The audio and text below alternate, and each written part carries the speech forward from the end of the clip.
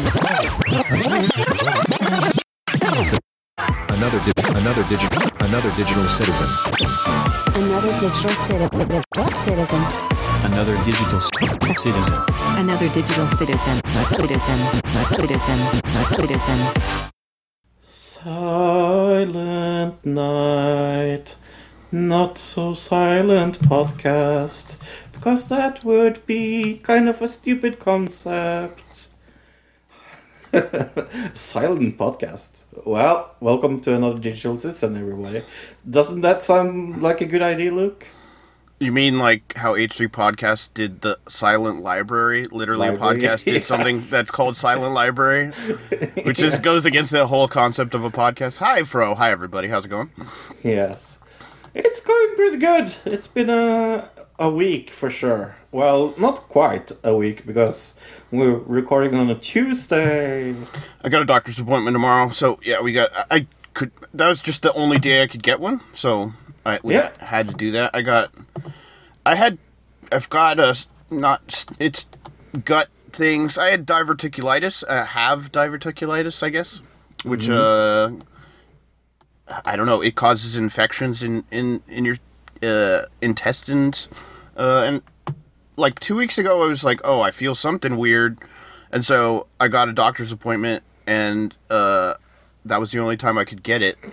But now I'm actually not really feeling that bad because it's like 2 weeks later. So now I'm just going to go to the doctor and be like, hey, 2 weeks ago I wasn't feeling great. You know what I mean? It's like... Can you give me medication for 2 weeks ago? Well, I think it's also like, this is a chronic condition that I'm going to live with my whole life. So having the doctor know, like, okay, this is the issue and I might have to come back later, that's a whole other, so that's really why I'm going tomorrow. But it's going to be It's going to be a thing. But aren't you glad you live in America and don't have to pay for your doctor? I mean, nobody... Well, luckily in my state we have healthcare, that I have free healthcare in Oregon. So luckily I live in a good state. Yeah. Do you hear that? Everybody go and bombard Oregon because they are a socialist country. A socialist state? I mean... Yes. I mean, they're going to turn to guacamole next year. If you're watching like Fox News or something, they'd be like, that drugs are all legal and you get free health care and everybody's a hippie and they're all burning down their cities because of Black Lives Matter. That's like what everybody outside of Oregon thinks of Oregon as, I guess. Mm-hmm. We're like, yeah, you mean utopia? No, it's not like actually free healthcare. Like if I can get like 2 dental cleanings a year. I can go get regular checkups and things like that. But like if I had to go get like a surgery, it's not going to cover everything. Like that kind of thing. Yeah. Yeah. But it's better than nothing for sure. Yeah, it's not Norway. Right, exactly. It's not Canada or Norway or something like that. Yeah. Would you rather live in America or with the healthcare system that you have, or would you integrate it with the Norwegian system, or would you rather live in Norway? Well, I mean, just because I've lived here my whole life, I would say I'd rather integrate it more than anything. Because my family's here, all the people I know are here, so it would be. Yeah, I'd rather just have it like some type of, national healthcare system in America. That's what I've always... I think it's 100% possible. I think if we didn't spend billions of dollars on weapons for other countries, we could probably wing it pretty easily, to be honest. What other countries are you thinking of right now? Well, there's Ukraine, which is the obvious answer, but then there's many other countries. I think the Biden administration just earmarked like millions and hundreds of millions of dollars to be sent to Africa for defense, for weapons and things like that. So yeah, not just Ukraine, but all over the world. The killing machines we buy up and I just saw another article this week about how the Air Force released the brand new stealth fighter jet that fighter like bomber. You know, like they had the stealth fighter jet from the 80s that was like that secret project that was in every movie that you saw as a kid. Like Top Gun. Yeah, they released they're like, we built a new one, and we spent millions and millions, probably billions of dollars to develop it. They don't it doesn't have the capability, like they designed it to fire a specific type of weapon. That weapon does not that missile doesn't exist yet. They haven't developed the missile that they developed the aircraft for. Jesus Christ. I mean, and then but you know, we can't have healthcare, so we can't take care of homeless people, but we can't have a stealth fighter that doesn't actually fire any missiles because those missiles don't actually exist. So, yeah, I remember there was this what is the opposite of a short age? a short age? A long age? I don't know what you mean by short A age. shortage. No, a shortage. Oh, a shortage. An abundance? Abundance, yeah. You had an abundance of tanks, and you like were giving it free to like police departments around in America some years ago. Well, they're not really tanks, but yeah, I there don't know if is. you remember that? Yeah, there was a law that was passed during the Obama administration to give surplus, is what they called it, military equipment to the Yes. police. Yeah, and that's Yes. what happened when you saw what happened in different cities around the country during like Black Lives Matter. You saw these giant MRAP tank things coming out, including like Portland and different places around the country.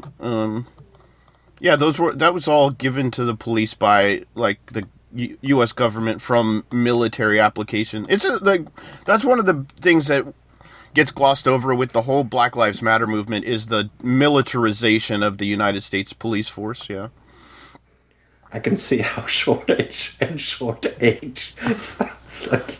well, the way you said it, you kind of paused in the middle. You had like a little pause, and so it sounded like that. Yeah. Hey, guess what? I'm not American. And I was like, short age? What does that even mean, short age? It's like a small amount of age? Extremely short. That's when you grow up to be 4 years old. Right. Oh. It's, maybe that's like a, what do you call it? When the guy who grew backwards in that movie? Oh, yeah. Yeah. That shit, Benjamin Button. Benjamin Button. Yeah, that movie was terrible. Everybody was like, oh, it's so great. Everybody loved that movie. Because I cried at the end, but you Yes. sat through like 3 hours of nonsense to cry once at the end. Yeah. Well, I saw the new Avatar is coming out. I think it's this weekend. I saw the commercial for it last night, yeah. They're Yeah, really and, banking on the 3D in the commercial Yeah. that I saw. And it's like, okay, that's really run its course, guys. 3D? Yeah, okay. I saw a Norwegian newspaper talking about it, giving like so in Norway we usually give it a dice from 1 to 6, and I gave it 6. Like it and like said it was one of the best experiences you could have.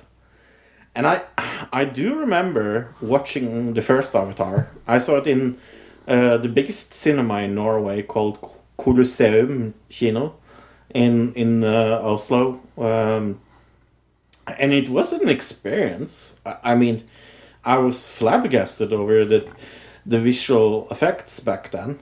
I still was bored to tears, but the visual aspects of the movie were fucking amazing. Yeah, but at the same time, that was at a period in history where, like, 3D cinema was, like, a thing with, like, blue and red in, like, the late 70s, early 80s, and it disappeared. And then Avatar was kind of the beginning of this new age of real 3D, which is, like, the clear glasses we have now, which is, like, a polarization 3D. It's different than, like, the two-color version. Right. And I think that is why people were like, oh, wow, this is so amazing, is because it was new, it was something that people hadn't seen before. 3D movies in this real space has been around for 15 years at this point, or however long it's been since Avatar came out, and Yeah. I don't think that the hype is there anymore in the same way it was when it was new, when it was a new technology. You know what I mean? No, the hype for the technology, I agree that it's not there. I still think there's hype for the movie because, oh my god, they are going underwater, and I mean... Well, I think it's a nostalgia thing more. Like, people grew up on it, and they remember, like, definitely. oh, wow, that was the first movie I saw in 3D, and it blew me away. But I think that nostalgia factor is not going to... Like, they'll go see it for that nostalgia factor, but when they actually watch it, they're going to go, oh, wow, this is, like, the same as a lot of 3D movies I've seen, right? I can't watch those real D movies. My brain, after, like, 20 minutes, starts to be like...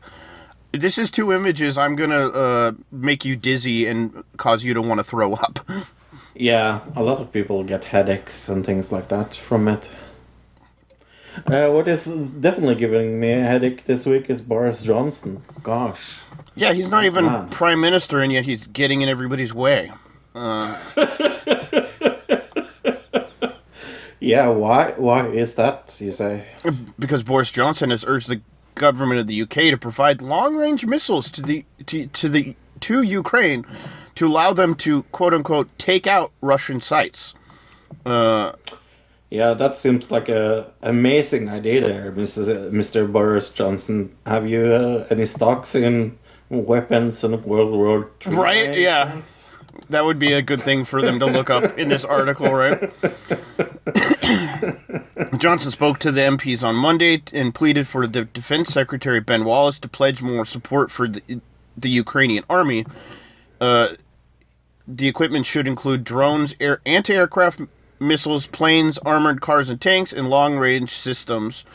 The former Prime Minister said, "The House will know that supplies of British, American, and other Western equipment have been absolutely vital to helping our Ukrainian friends to protect themselves against the continuing and merciless Russian attacks." Right.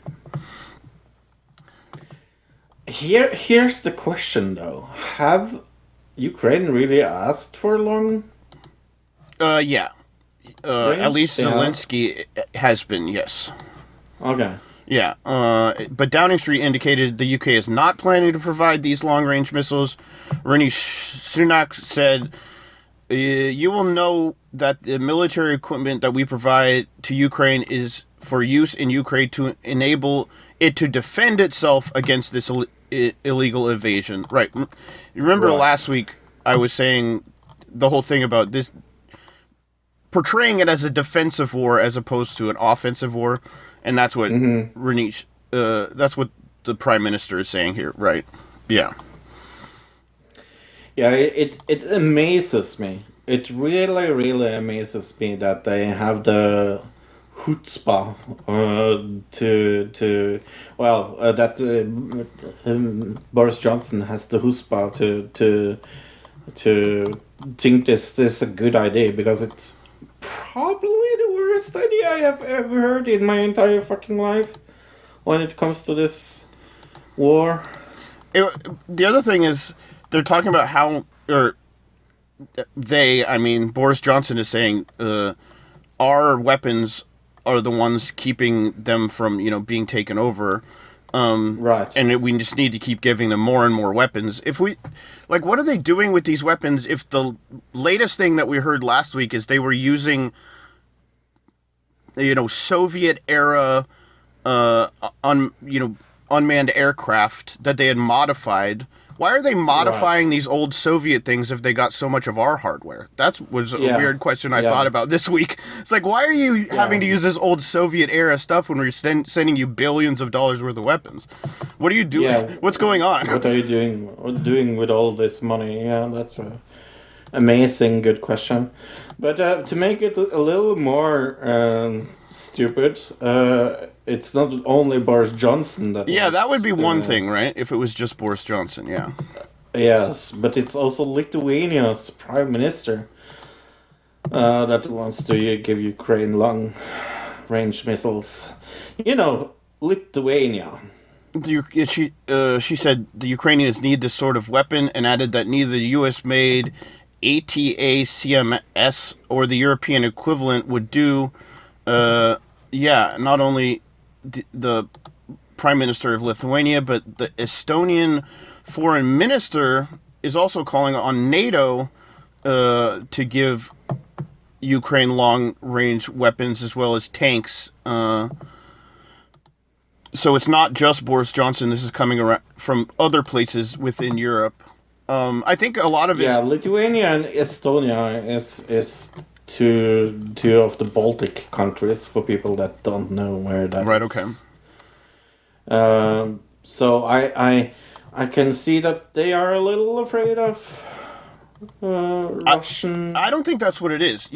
What I think this big push to try, especially from these countries, because they're fairly poorer countries, Right.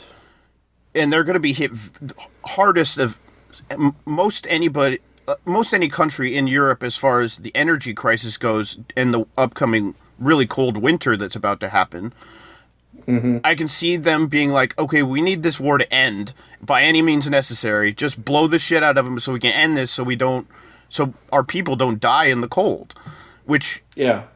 I can see that as the reason that this is being pushed so hard right now, as like the idea of a solution to try to end this quickly so that doesn't happen. But I don't know that that's the actual, because like even if you did do that, I don't know that that's going to solve the problem. It's probably just going to increase the problem, right? Yeah, I think it's going to increase the problem.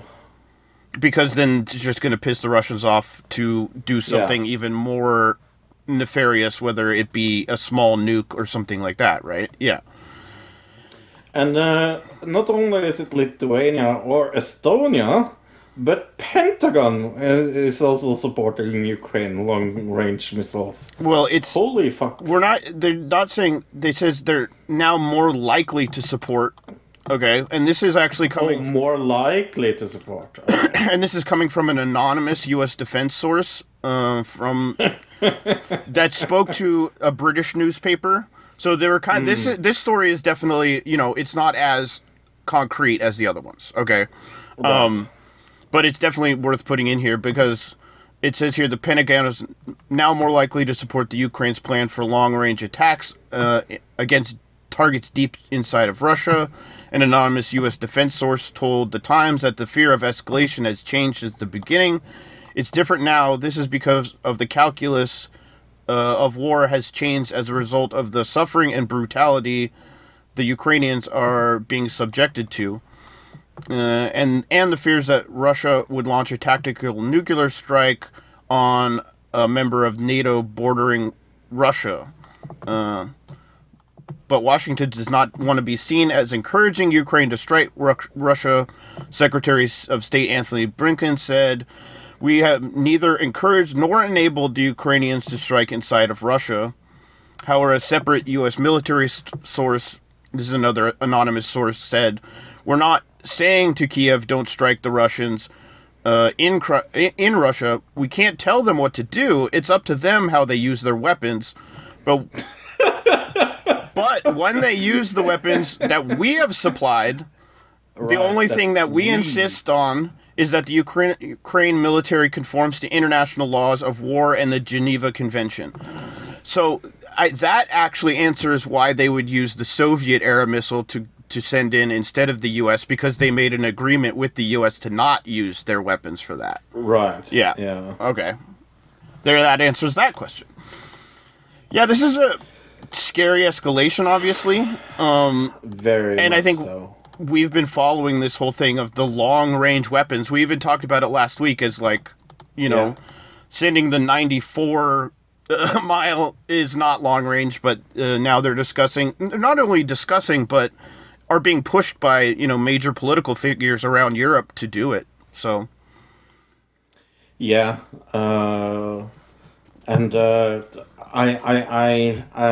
saw Jens Stoltenberg. He's the leader of NATO, coming out talking about this, and it doesn't look good. It really, really doesn't look good.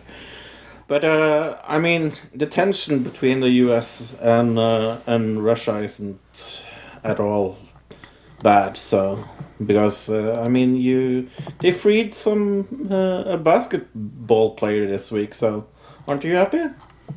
I mean, it shows that the Russians and the U.S. are talking and having like back and forth, which that's at least a good sign, right? For peace talks, that they're actually having talks, whether they be specifically about Ukraine. This one is about U.S. basketball star Brittany Griner. Russia has freed the U.S. basketball star in a dramatic high-level prisoner exchange with notorious arms dealer Victor Bout, the so-called Merchant of Death, who has been held in prison for up to 12 years. Biden, who made Griner's release top priority after she spent 10 months in jail on drug charges, said she was in good spirits. They made a swap in Abu Dhabi. She's safe. She's on a plane. She's on her way home, is what they said. The president expressed a regret the deal did not include Paul Whelan, a Michigan corporate security executive jailed in December 2018 on espionage charges that his family and the U.S. government deny. Right. I remember us covering when that guy got arrested. Yeah. I do remember that as well. Yeah. Mm-hmm. Yeah, no, the Brittany Griner thing, I think it was good. I think it was the correct thing to do. I do agree that it was maybe a little much giving them Victor Bout, but in another way, it also maybe makes, like you said, peace talks a little more easy. Yeah, I think Victor Bout, from what I am to understand, is like he's not exactly safe now that he's out of prison. I mean, this guy was a notorious arms dealer who probably has not only a lot of dangerous friends who probably aren't happy with him for certain reasons, but governments who probably aren't happy with him. So I wouldn't be surprised if this guy shoots himself in the face and hangs himself at the same time or something. You know what I mean? Mm-hmm. Yeah. Mm-hmm. While he's also drowning himself. Yeah, exactly. Yes. In a car that the brakes go out on. Yeah. Over a cliff.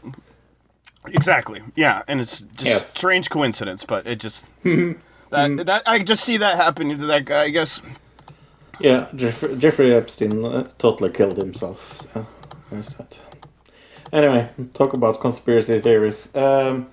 Cinema switches to independent, checking up the Senate.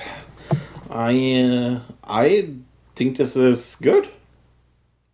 You think it's good? I mean, it's just weird. It doesn't really change anything as far as like voting wise. As far as like the breakup of things, because she's never really been liberal, Kristen Sinema, right? Arizona Senator Kristen Sinema is changing her party affiliation to independent from Democrat. In a 45-minute interview, the senator told Politico that she will not caucus with Republicans, though, and suggested that she intends to vote the same way she has for the last 4 years. Providing that Sinema sticks to that vow, Democrats will have a workable Senate majority in the next Congress. Yeah, I mean, like, we should point out, Bernie is an independent. Right, and he votes almost always Democrat, where this lady votes, even when she was Democrat, was voting like 50-50 Republican and 50-50 Democrat. So, yeah. Kristen Sinema has never been on my list of hardcore Democrats. I mean, like I even said last week, like the last 2 years, the reason that nothing's been getting done, specifically like the Build Back Better plan, was Kristen Sinema and Joe Manchin, right? So right. Yeah, no. So I think it's good because I don't think she can win as an independent next time she has. Well, it's Arizona, and that is the state where everything's kind of gone the other. Like, it's the one state where everything's gone more Republican instead of Democrat, at least in the midterms. So I think her thing is like to try to get reelected in 2024. She goes independent. That way she can kind of... She doesn't alienate a certain base of voters in Arizona who would want to vote for her, but they're like, I'm not going to vote for a Democrat. You know, so maybe maybe it's more of a political ploy than anything else, is to try to, it's her trying to get reelected. But yeah, what I really wanted to talk about when it comes to conspiracy theory is this incredibly convenient death of this U.S. soccer journalist, Grant Wall. Oh, actually, before we move on, I had an interesting thought about Cinema and Joe Manchin, actually, before we go into the soccer journalist thing. I just remembered it, but Joe Manchin, if he was to go independent, I think I even talked about this when we had the split during the 2020 election where we had Biden versus Bernie in the debate, and it was right as Bernie was winning, and then everybody in the party dropped out, and then Biden all of a sudden was winning. And I was like, I see a split in the Democratic Party as far as like the progressives and the more corporate Democrats. And I can see that the party splitting off into two separate parties, which we also see with the Republicans. You got the corporate Republicans and then the MAGA Republicans. But I can see Cinema and Manchin specifically splitting off into an independent quote-unquote party and creating that into like some kind of corporate Democratic Party. You see what I'm saying? And then we have the more... basically what I'm saying is like Bernie, his whole thing in 2015 was we need to take over the Democratic Party and remake it in our own image. And I think he's winning. You know what I'm saying? I think it's working already at this point, where these bad corporate Democrats are like having to move over to a different side because they realize they're looked at negatively on the Democratic side. You know? Yeah, and not good enough on the Republican side. Well, it's interesting for a future because, like, in 10 years, are we going to have 4 U.S. parties? Or are we going to have the MAGA party, the corporate Republicans, the corporate Democrats, and then the progressive Democrats? Are we all is it going to all split off? That would be, in my mind, actually a good thing. So, I don't know. I mean, I think we will know a lot the closer we come to 2024. I don't think this is going to be like this coming up election thing. It's going to be something 10 years down the line, like I said. Yeah. But wouldn't it be hilarious if the corporate Democrats were called the Independents, and then the progressive Democrats are called the Democrats? The Democrats, that would be funny. Right, yeah, exactly. Okay, journalist Grant Wall yes, dies while covering World Cup match in Qatar. Yes. A longtime sports writer died Friday in Qatar. NPR National Supervising Editor Russell Lewis tweeted that Wall was covering Argentina-Netherlands quarterfinal match when he died. Wall was in the area for media at the stadium when he fell ill and was tended to on-site by paramedics, taken to the hospital. A spokesman for the Qatar Supreme Committee said... The cause of death is not immediately available. His body has been brought back to the U.S. to figure that out. Like, they're going to do a full autopsy here. Because obviously, I don't know... Smell poison. I don't know if you would trust the autopsy in Qatar. You know what I mean? Yeah. No. So why do we have conspiracy hats when it comes to this death? Why is this so special? Why are we talking about this guy? Right. The U.S. State Department expressed its condolences to Wall's family and say they have been in close communication with the Qataris. Let's see. Right. This is the same. Here it is. In his writing, Wall has reflected the extraordinary nature of the World Cup in Qatar, noting an incident on November 21st when he said he was stopped by security guards and held because he refused to remove a T-shirt with a rainbow logo on it that signified the LGBTQ plus rights and that same-sex relations are illegal in Qatar. So he's the guy with the rainbow shirt, and then he ends up just kind of dying in the middle of a match, like at the stadium. Yeah. We don't know, of course, the cause of death yet, but something that I guess in one of his recent like blog posts or whatever he does as his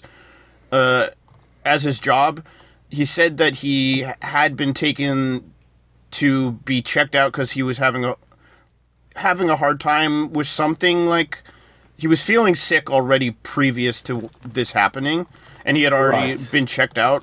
So it's possible that he just got sick. There's also there's a lot of people, like, it could be COVID, it could be this, it could be that. So we're not sure yet, but It like you could said, considering who he is and not the international outcry that happened over his T-shirt, it seems like there could be nefarious happenings on, right? Yeah. Definitely. I don't think the Qataris looked at him in a good way, and they've killed people before, so wouldn't surprise me if they tried it again. Right, and he's a U.S. journalist. We should put in. Yes. So this goes into like the whole discussion lately we've been having with like Jamal Khashoggi as well, and just other countries killing U.S. journalists. What are they going to give this? Are they going to give the Qatari prime minister immunity in the next year, or what? Right. Yeah. Yeah. Well, now we're going to talk about two health things in a row. One that I think is extremely stupid, and one I think is extremely smart. Let's start with the extremely stupid one. New Zealand bans future generations from buying tobacco under new laws. Future generations of New Zealanders will be banned from purchasing tobacco products as part of a package of a new anti-smoking law that passed Parliament on Tuesday. The suite of new laws include a ban on selling tobacco to anyone born on or after January 1st, 2009.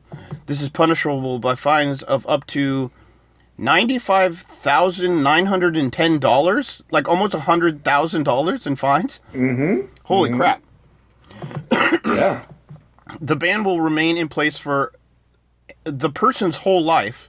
The legislation will also reduce the amount of nicotine allowed in tobacco products, and cut the number of retailers able to sell tobacco by 90%. So it would be like head shops. Like, you'd only be able to buy tobacco in specific shops. Like, in Oregon, liquor stores are separate from... Like, you can't go to the grocery store and buy hard liquor. There's, like, a specific store to buy hard liquor. You can go to the grocery store and buy beer, you know, or wine, but you can't buy hard liquor. So I think it's going to be kind of like that there. Yeah. Hey, look, Prohibition, that worked, right? Right, yeah, Prohibition didn't really... It kind of created a whole lot of crime and problems. What? Really? So you say taking things away from people, even though you think it's harmful, will create more crime, you say? It will create a black market of people trying to sell cigarettes and, like... Exactly! Vape juice and everything else like that, yeah. This is so fucking stupid. I mean, I say hooray. As a former smoker that smoked from I was 16 to I was 32, I think 32, 34, somewhere. I hate smoking, and I still miss it this day today. But I do think that making a law like this will just making thing illegal, make it being curious of things is very normal when you're a youth, and making it illegal to buy cigarettes will make it just more like you said, it will just push people to the black market. Yeah, there'll be underground hookah parties. You know what I'm saying? Yeah, it'll be like rave culture back in the day with ecstasy, except people will be sitting around hookahing it up. And like, Then there'll be more classy ones that are like cigar parties where they're all sitting around smoking cigars in like in a lounge and stuff, but it's totally illegal.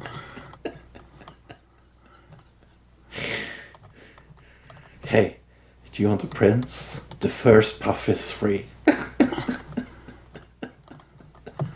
Yeah, I don't think it will be as bad as alcohol prohibition necessarily, because number one, over the last bunch of years, I feel like especially young people know more and more than we did when we were kids. Yeah. That cigarettes are just stupid, and it's like if you're gonna smoke something, you go smoke some weed or something, right? Yeah. And I think that is one thing about this generation of youth. But that doesn't mean the next generation, when they find out that this is illegal, aren't gonna do that. But I think this generation knows. Yeah. But it's the making illegal part that I don't like.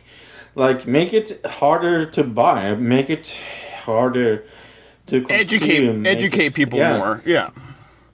And I think that's definitely the thing that's caused people to not smoke anymore as much is definitely education. It's not the scare tactics like we saw in the 80s of drugs, like anti-drug stuff and things. It's like saying, hey, if you smoke cigarettes, you're going to wrinkle up and look like a wrinkly old person when you're going to have like tough, like leather skin and shit. And it, like, you don't want to look like that when you grow up and have like horrible smoker cough and have like what's that thing you put in, tracheotomy thing? Like, all those things, seeing those things are what, educate people. It is also kind of a scare tactic, but it's not a scare tactic in the same way as, like, the egg thing.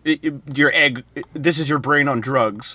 It's more like actual things that could actually happen, like real, actual consequences, right? Instead of, oh, this is your brain on drugs, this is a broken egg. Like, that's not actual. Yeah. That's just scare tactics. I guess that's the difference. Yeah. Well, in that case, I have broken some eggs. Well, how do you gonna make? You gotta make an omelet. You gotta break some eggs. That's what they say. So yeah, that's what I say. And if you need to make a kid, if you need to make a child, you need to break some condoms. Is that the thing? Is like, I saw. Oh gosh, this reminds me. I'm having a flashback here.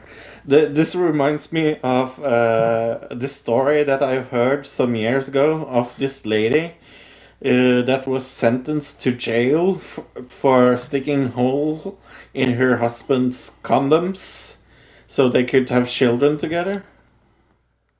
I mean, that happens. That's like a thing that I've heard my whole life. I don't know if that's real or not, but who knows? But yeah, France is to make condoms free for anyone under 25. That is an amazing idea from Macron. I like that. Right. Because French President Emmanuel Macron announced Friday they will make condoms free in pharmacies for anyone up to the age of 25. The move comes as the government says sexually transmitted diseases are on the rise among young people, and this year's inflation is cutting especially deeply into budgets. Girls and women under 25 already can get free birth control in France as part of the government's efforts to ensure that young people of all incomes can prevent unwanted pregnancy. But existing measures do not apply to men, however, or specifically address access for transgender or non-binary people. That makes sense. Macron said that Thursday that the condoms would be free in pharmacies for anyone 18 to 25. This is starting on January 1st, so beginning of the year. And it's not only sexually transmitted diseases, but like young pregnancy is up there as well. As Yeah. So if you're in France, you can fuck the New Year's in with free condoms. Yeah, I guess so. I mean, condoms, I think it's they're not that expensive, so it's really an easy thing to give away for free, number one.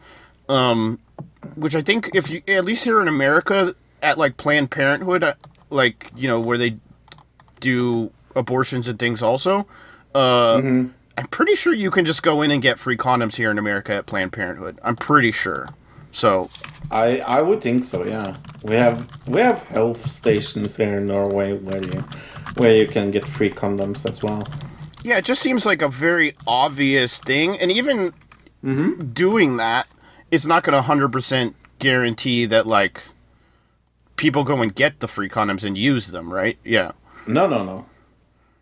Yeah, it says Planned Parenthood does have free condoms. So if you're in America and you need a free condom, I guess you can go there. Yeah. And take it on La Baguette. Right? Yeah. They there? Friends? Maybe they'll have like Christmas tree themed condoms. I bet that exists, right? Like a green condom that has little ornaments on it. When you roll it out, it has it. You know what I'm saying? That could be entertaining. Or a condom with flavor of candy cane. That's got with the stripes, like the red and white with stripes. Yeah. I think that has to exist. I remember when I was a kid going to the bowling alley and seeing like all the novelty condoms in the bowling alley, the glow in the dark ones and the Yeah. So Christmas tree, I don't think pine flavor would be very good though. Pine flavored condoms. Ew. Right. It would have to be like gingerbread or something. Yeah. Oh yeah. And then you can say ho ho ho ho, and you. And then you get slapped in the face. And then you get slapped. Yes. The reason why you're bringing up tree is that because of the ugly solar panels in Rome. A row has broken out over two ugly solar panels intended to power the Christmas lights on Rome's traditional Christmas tree. There was always much anticipation in the capital when the fur arrives in Piazza Venezia, in the historic center, with many giving their view on the choice of decoration. This year, the decision to install two giant solar panels at the base sparked a row. An art critic and undersecretary at the Culture Ministry described the initiative as an exposition of bogus environmentalism. Okay. He said he has sought clarification from Rome's superintendent for archaeology that he wages a battle in defense of the landscape. Okay. This is an idea a la Greta Thunberg, he said, adding that the panels should not be placed in a monumental square where there are plenty of alternatives. Okay, well, maybe. I mean, yeah, they could just. I guess his thing is like they could just put the panels like out of sight and then run the cables to the tree. Yeah, I understand that, but it's like, why? It's really not a big. It's not a big deal. I guess is that what you're saying? Yes. Yeah, I don't think it's like.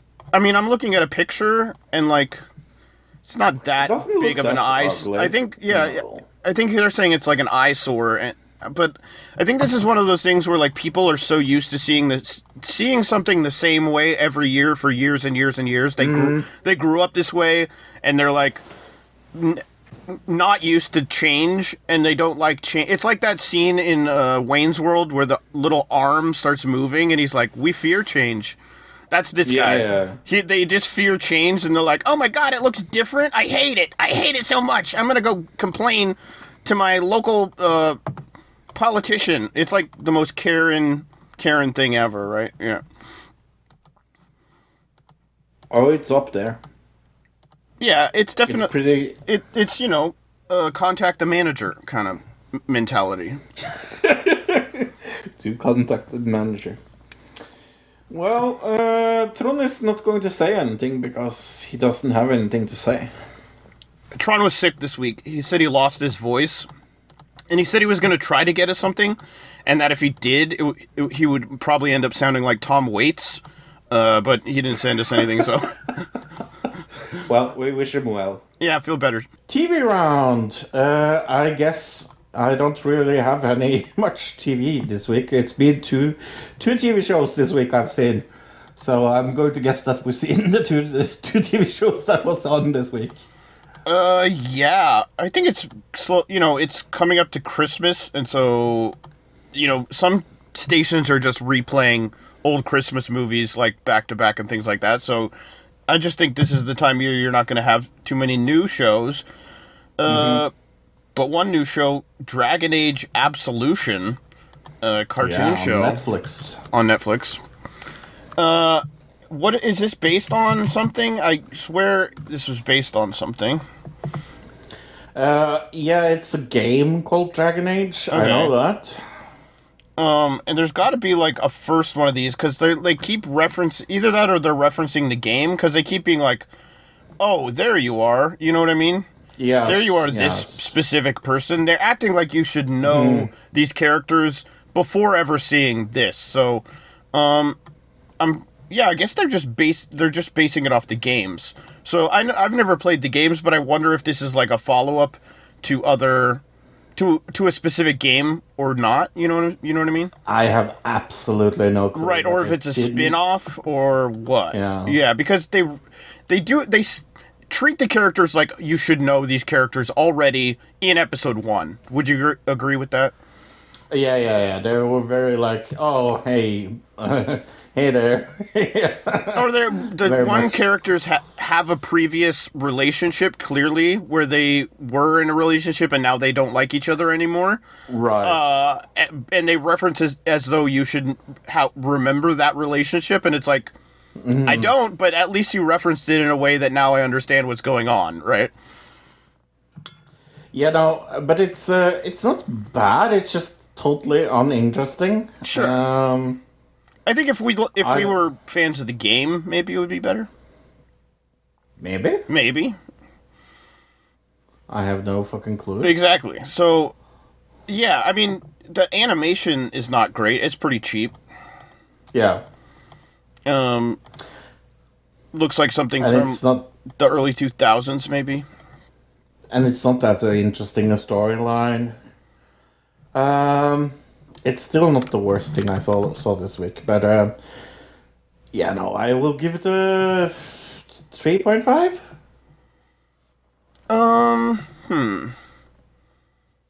Yeah, I'd probably give it a 3. I mean, it's just the animation was so cheaply done. It just seems like they busted this thing out as quickly as possible just to kind of like get it out there Right. and put it on Netflix, and it didn't seem like a cartoon that anybody really put any heart and soul into.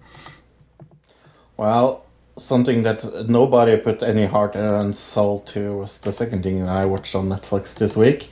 Harry and Meghan! Because we needed that fucking documentary, didn't we? Oh, wow, I didn't see this, but yeah, I knew this came out. Right.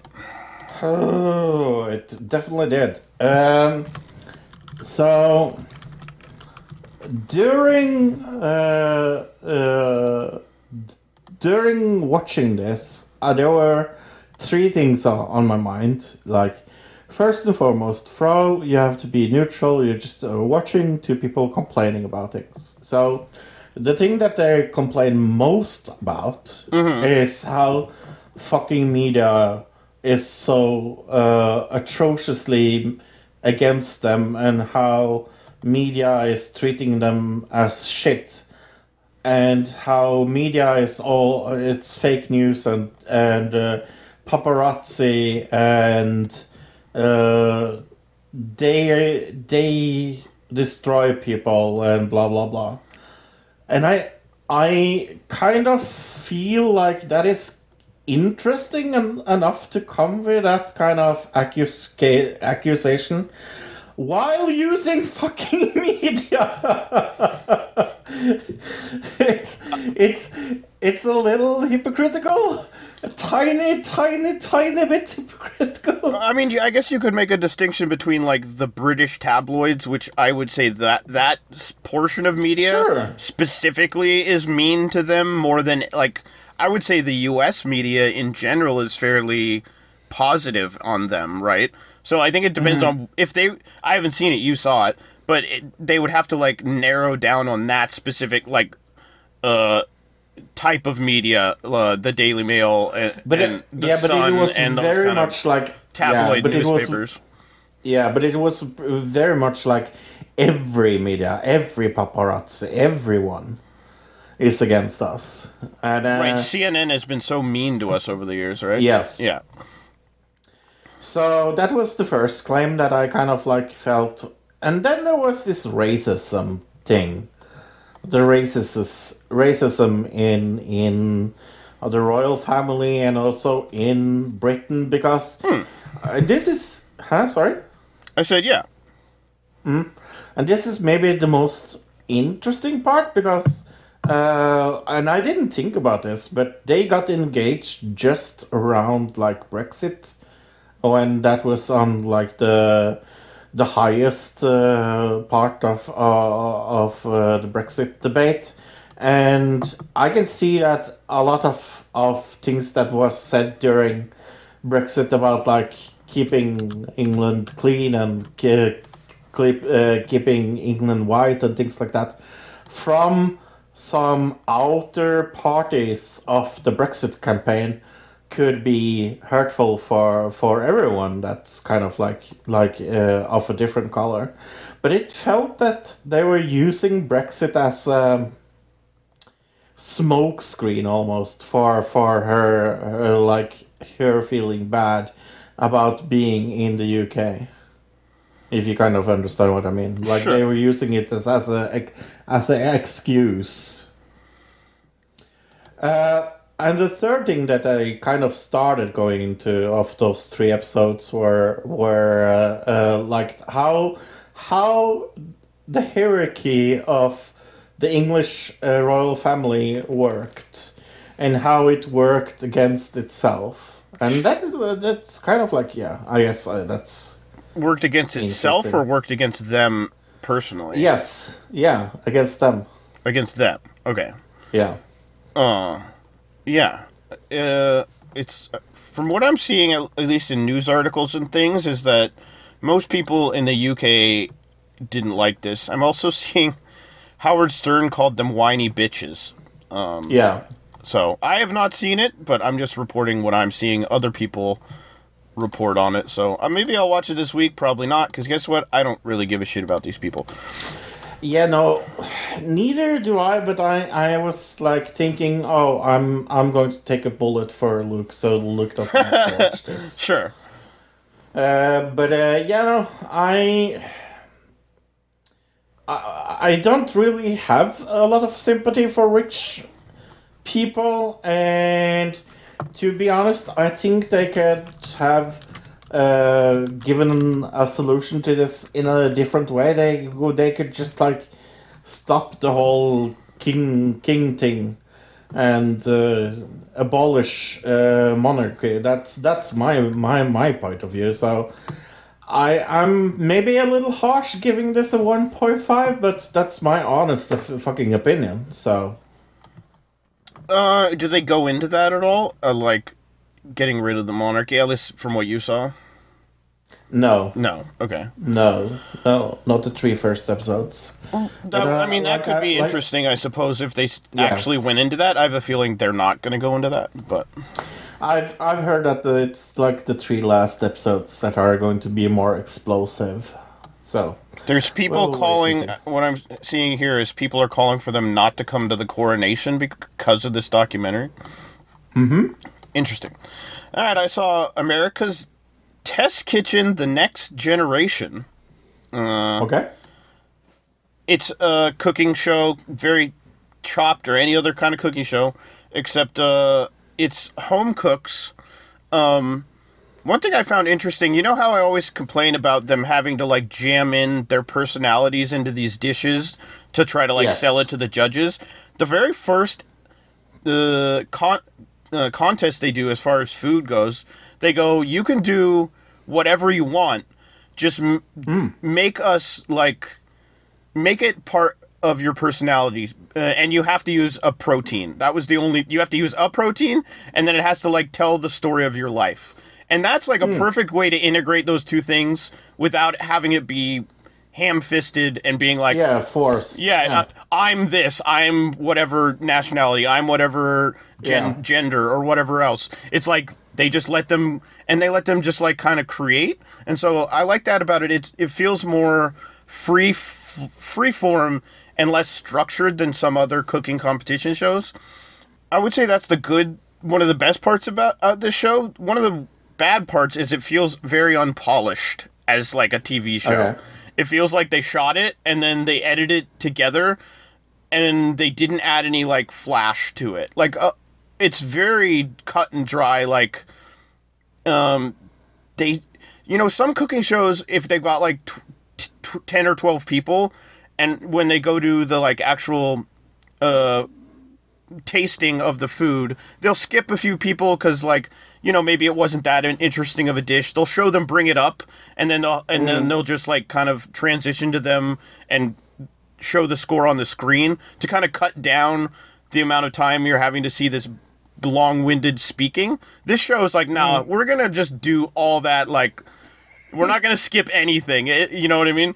We're gonna show them walking up. We're gonna show everything without any like pomp and circumstance, which that could be either seen as a positive or a negative, I guess. Right, yeah. It feels less produced, which is good, but it also feels less exciting, which is bad. In that way, I'll give this whole thing a 4, I guess. It's nothing special, but it's kind of interesting because it's different. Yeah. Okay. Cabinet of Curiosity. Next to last episode. Oh, I'm going to miss this show, actually. Yeah, what was it all about, Luke? Episode 7, The Viewing. A wealthy recluse hosts 4 accomplished guests at his stylish mansion for a once-in-a-lifetime experience. But their intrigue soon turns to terror. There we go. That's hard to say. Yeah, this was one of the most pretty episodes. It was so fucking stylish. It was really well shot. It was either they put a really good filter on it, or it was actually filmed with some type of actual film, because it had this really nice film grain to it. The colors were very popping, luminescent. Like it had a lot of callbacks, not callbacks, but homages. That's the word, to different movies. Scanners, Tron. What were some of the other like ones that we kind of saw? I don't know. There were other like 1970s, 1980s horror movie elements to it. Also, the music was very many. Yeah. Tangerine Dream-esque, right? House of Wax. The original. Alien. Yeah, the original. Alien. Oh, yeah, the alien part? Right, yeah, totally. Yeah. But yeah, no, I really, really dig this episode. Really good acting. Amazing acting, actually. Maybe the best acting so far. I think the caliber of actors in this one was higher than any of the rest of them. Like, every single actor in this was somebody you knew from something, or even one guy where, like, we don't really know him, but then I heard him do a couple lines, and I was like, oh, I think this guy might be a cartoon voice actor. We looked it up, and he's been in, like, every cartoon you've seen in the last 10 years, at least in a few episodes. So, yeah, it was like they really stacked this episode. And the director, we found out, was, like, a really good director. Yeah, I think this was definitely the best episode of the lot. Maybe the next one will be better, but I don't know. In the preview in the first episode, we saw an episode that had Key and Peele in it, right? Or was it Jordan Peele that we saw? I don't remember. It was one of one of the Peels, yeah. It was either Key or Peele, and we haven't seen that episode yet, so I'm assuming that's the last episode. Maybe the last one, yeah. Either that or they tricked us. False advertising. Right, in their own, like, opening episode. That would be weird to do, but... It would be funny. But yeah, this episode, we didn't even say what it was about. It was about a group of people who go to this mansion, and they end up... I don't know, that's kind of the weird part. The plot of it is like, why did they get there? But I think what I realized after watching it is that the guy was being instructed by this alien creature to get these people to get them there. His house, so that this alien creature could like absorb their being, so that it could become an entity. Because right now it was just like a blob of jelly. Yeah. No, I give this 9.5. This episode, I really, really liked it. I'll give it a 9. I think it's definitely the best episode, but I want to leave a little room for the next one. That's why I said 9.5. Yeah, okay. So there's this 0.5. Honestly, I would have a hard time seeing it, Yeah. the next one being better, because this one was like almost tailor-made So for good. things that I like. Yeah. So like Yeah, I have me too. me personally, I think this one might be the best episode, but I feel like maybe the next one is going to be more like one that universally people would like better. Like it's going to be more less niche, I guess is the word. Yeah. Yeah. Yeah. This was very Well, see- niche, like Very much so. Yeah. it was going for a very stylistic interpretation of 1980s like movie culture. Yeah. Okay. Jenny Ortega says she had COVID during filming the Wednesday dance that has become so popular. And this has become quite a controversy because some people are saying like, why? Like she kind of said it in a way where she's like, "Oh man, it was so hard for me. It was awful to film that scene, but it turned out so great." Kind of putting it off like, I was so courageous to do this, and it was tough for me, but I like pushed through and persevered to get it done, kind of thing. And people are like, "Wait, you were filming while you had COVID around a whole bunch of people?" You know what I mean? Yeah. It says here, the situation with Jenny Ortega having COVID while filming Wednesday just proves we have learned nothing about the pandemic. It's not a good thing to work while you're sick. I don't blame her at all, but Netflix should be ashamed that they put all those people at personal risk. That was a Twitter post that somebody... Jenny Ortega having COVID while filming the dance scene from Wednesday is just poor set management. She was fatigued and contagious. So yeah, another thing is people are like, why did they force her to work when she had COVID? Because she said that she hadn't tested positive yet, but she was sick and she was still working. So they're like, there's one side of people that are like, oh, poor her. The production people forced her to work. Poor Jenny Ortega. And there are other people who are like, why the hell were you working while you had COVID? Like, you should have just left the set. So there's one side that is mad at her and the other side that's feeling sorry for her. It's a weird thing happening with this whole thing. And it all comes out of that, like you said, that the dance has become a meme online and people love it. So. Yeah. Oh, they love that dance. And that's where the interview also started, is that the interviewer was saying, oh, getting the background and story about it because it became so popular. So.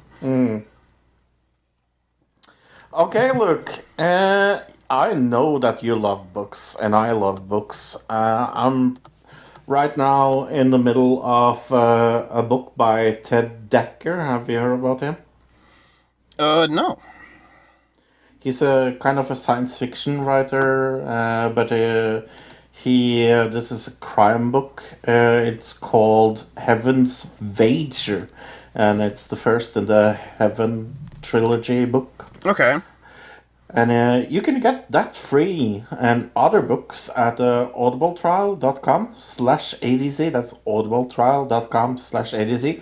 The way that it works is that you get it there, you get a free membership, a totally free membership. You don't pay anything for one book. And if you want to cancel your membership after 1 month, you get to keep the free book. And we don't think you will cancel.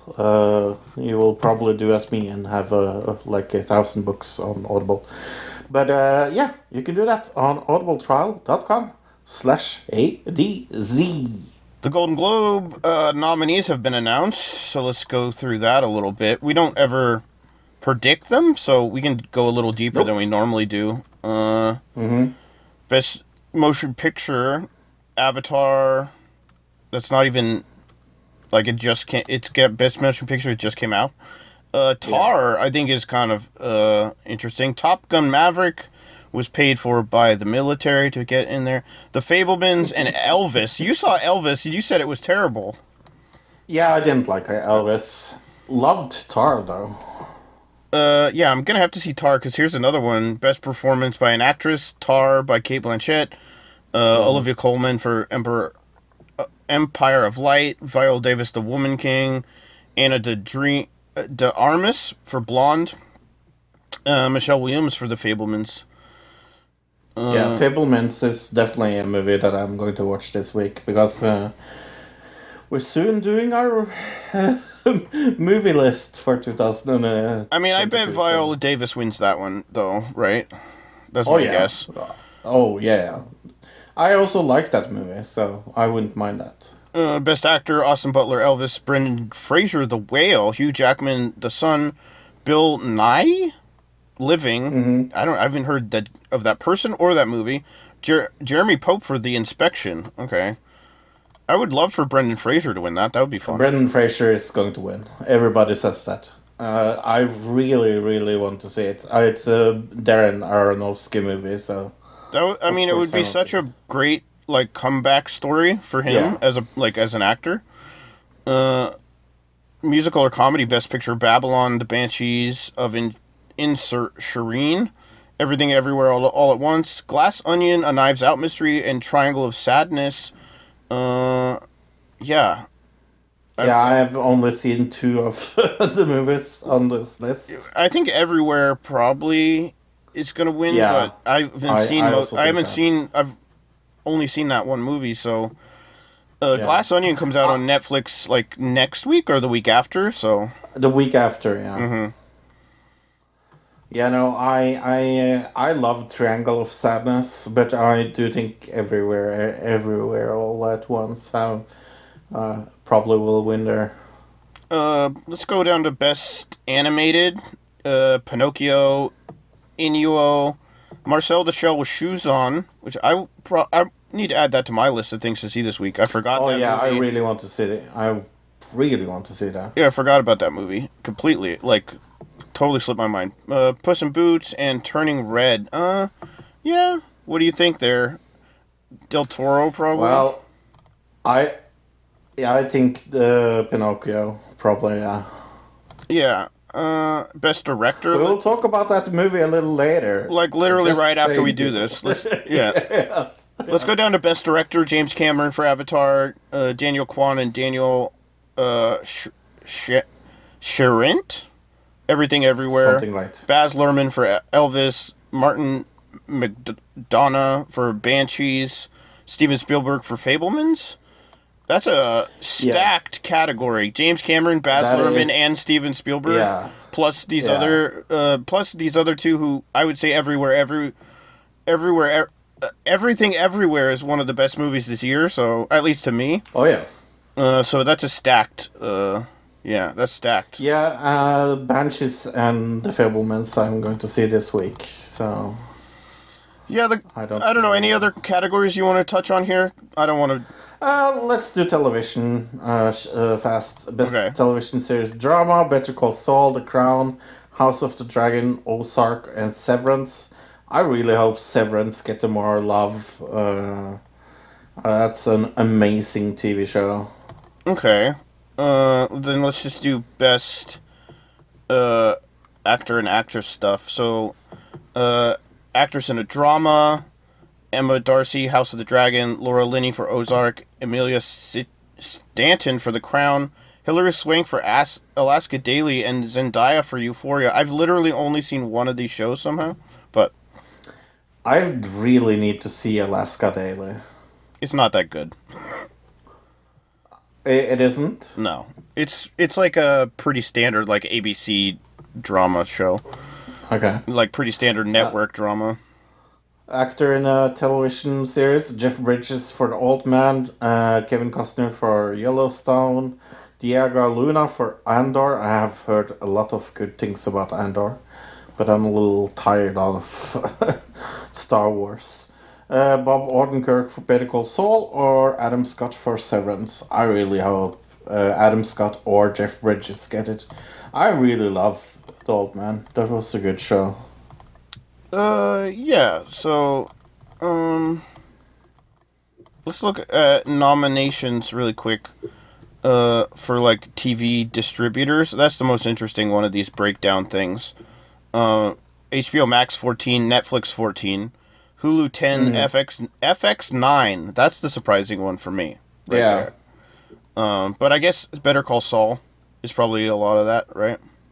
Yeah, I Yeah. would think so. Yeah. So that's the Golden Globes. We'll talk about it when it happens, probably a little bit, but we're not going to really predict it. The Golden Globes they're just a little too of a weird, not that They're a little important. too all over the board, and nobody fucking cares about them. That's Yeah. why we don't touch them. That's why we only predict Emmys and Oscars. That, and it's a little easier to like break down like one's TV, one's movies, and this one's like you Yeah. said, all over the place. So, all right, let's talk about movies. I saw a bunch of movies this week, Cool. so I will start, I guess. Let's talk about one that you saw already, The Invitation. Yeah. This is a movie about a woman who gets invited by a long-lost relative. Like, she does one of those 23andMe things, finds out she has a long-lost family relation to somebody in England. She meets up with her cousin, I think it is. She gets invited to a wedding, and this wedding, it turns out to not be the type of wedding she thought. It turns to be a red wedding to put say it in that a way without ruining Yes. anything. Yeah, it's a horror movie. It's a very horror movie. The concept is really interesting, but the acting's mid-level. The cinematography is pretty mid-level. It's just above B horror movie level horror movie to me. Yeah, some of it the special effects are decent, so that helped a bit. But I would say overall, I'd give it probably a 6. Cool. I saw a Korean movie called Alienoid. It is about this sword man that has this. Sorry? Sword Man, okay. Yeah, sword man. How do you say it? Sword? No, it just Sword? I just picture a person that is like a anthropomorphic sword. Oh no, he has a sword. He's Yeah. a sword man. Okay. And he wants to find this legendary and divine sword. And this is in the dynasty, and it's kind of like he chases it, and then he finds out that there's an alien prison that has imprisoned it in 2022. Okay. And going after it. Yeah, it's very, very, very cool. It's 2 hours and 22 minutes. I give it a 9 look. Really recommend it to you. I think you will love it. Did you check the credits and make sure it's not sponsored by the Church of Scientology? Because it sounds like a familiar story to me. Yes. But it's very good and very, very fun. Okay. What was it called again? Yeah. Alienoid. That's got to be a translation, right? That's got because that's a silly translation from Korean or whatever you said it was. Alienoid. Yeah. Yes. All right, I saw 2 movies with Ashley Greene in them this week. I didn't even know who this person was, but she's strange. I had to look her up because in the first movie I saw her, she was a side character, but I was like, is that Alexa Bliss in this movie? Because they look identical. Like I ended up going and looking up individual pictures of them, and it's like they look the same. This actress Ashley Greene, she was in this movie I saw, Immaculate Room. Have you seen this? It's called The Immaculate Room. I still haven't seen it. It's got Kate Bosworth and Emile Hirsch in it, so pretty good actors. Yeah, it's about a couple who they get put into a room. It's all white. It's got a bed. It's got a bathroom with a shower and stuff. But it's just solid white all the way across. It's only just like a table, a chair, and a bed and a bathroom, and they have to stay in there for 50 days, and if they do, they win $5 million. Just the two of them. There's no outside contact. Oh, yes. I've seen the trailer for this. And so it's very kind of Big Brother-esque, except like if you were to take Big Brother to the extreme, you know what I mean? Right. No contact. There's like a computer voice, very Big Brother kind of computer voice that tells them what to do. You never actually see them come in, so you just start in the room, and then they walk in, like the camera starts in the room, they walk in, and then you experience everything with them from there. Obviously, 50 days in an all-white room would drive anybody crazy, right? But then the room itself starts to kind of add things and put things in to mess with them. Yeah, the concept is super interesting. The acting is pretty good. It's not... Yeah, I wouldn't even call it mid-tier. I'd call it above mid-tier. You know, both of these, you know, Kate Bosworth and Emile Hirsch are very good actors. So, and they're pretty much the only people in it, I would say. The whole thing is really low budget, though, you know, because it's all filmed in one room. It's very, you know, easy to shoot and easy to produce. According to the Rotten Tomatoes, it has 30%. So pretty low there, but I would give it a 7. It's like one of those movies that it's kind of a Luke movie. I really like psychological thrillers, so, you know, it's got 80% audience score, though, on Rotten Tomatoes. I would recommend it to you, Fro. I think it's one that you would like, but it's definitely like a very Luke movie. Well, do I think this is a Luke movie? Yeah, it's weird enough to be a Luke movie. Because we talked a little about it before, but I saw Triangle of Sadness this week. Oh, okay. Yes. So this is about a celebrity model couple that gets invited to this luxury cruiser for like the rich people. And it's helmed by this unhinged captain. And, what starts out as a very nice and very cool trip on the ocean ends in something else. Okay. But yeah, it has one of the coolest throw-up scenes I have ever seen in my entire life. There's a lot of puking in this movie. So if you happen to be averse to that, yes. Okay. I will give it an 8. I think you will like it. I think that's a good disclaimer because there are some people that like have actual phobia of vomit. I'm not one of them, so I could check it out. But even when I look it up on Google, the first Google image when you look up this movie on Google is a lady in like a wedding gown or something, not like a nice party dress, and she's just vomiting all over the place. So yeah. It says it won 4 prizes at the European Film Awards. Oh yeah, and it won the French award. So this director has got some kind of like kink, probably, right? Some vomit kink. I don't know, but he won for another movie, and that's also one of my favorite movies of all time. So, but I liked it. It's a really, really different movie. Okay, I saw it's not called it's called Wrong Place with Bruce Willis. Oh my god. Did you see this? Yes. It also has Ashley Greene in it. She's the one that plays the daughter in this, so if you saw that, then you know who Ashley Greene is. Doesn't she look like Alexa Bliss? A little, yeah. Yeah. Maybe more in the other movie than this movie.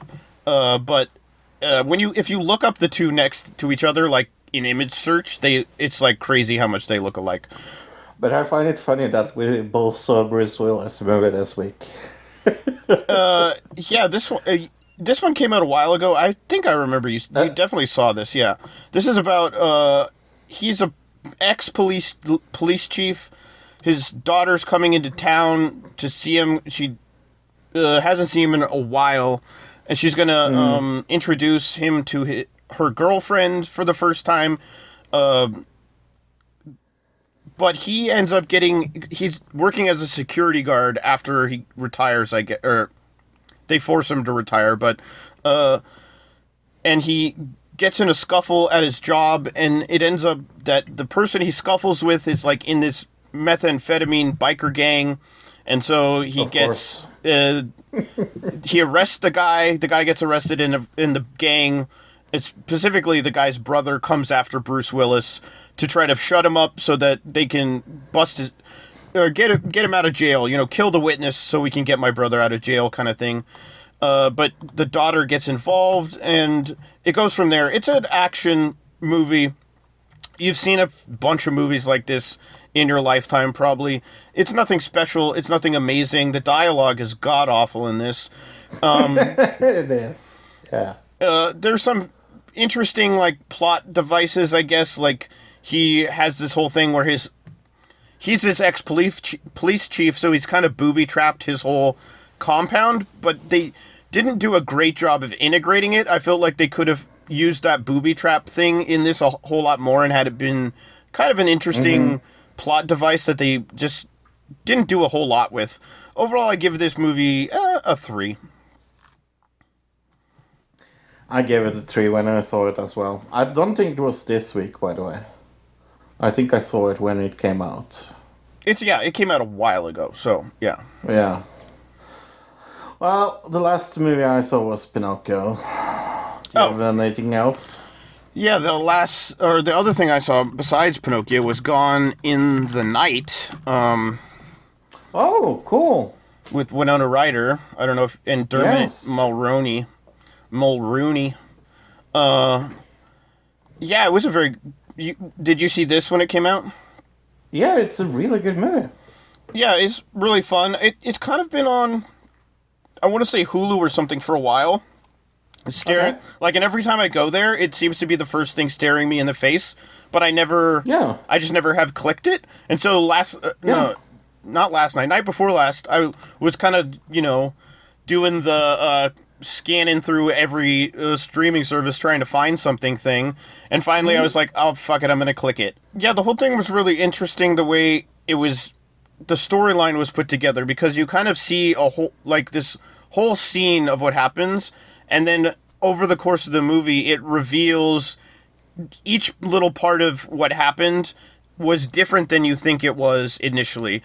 And so the storyline is the best part of this. The editing is also pretty okay, but there were certain really cheesy effects that they did, doubling over of the forest and things like that.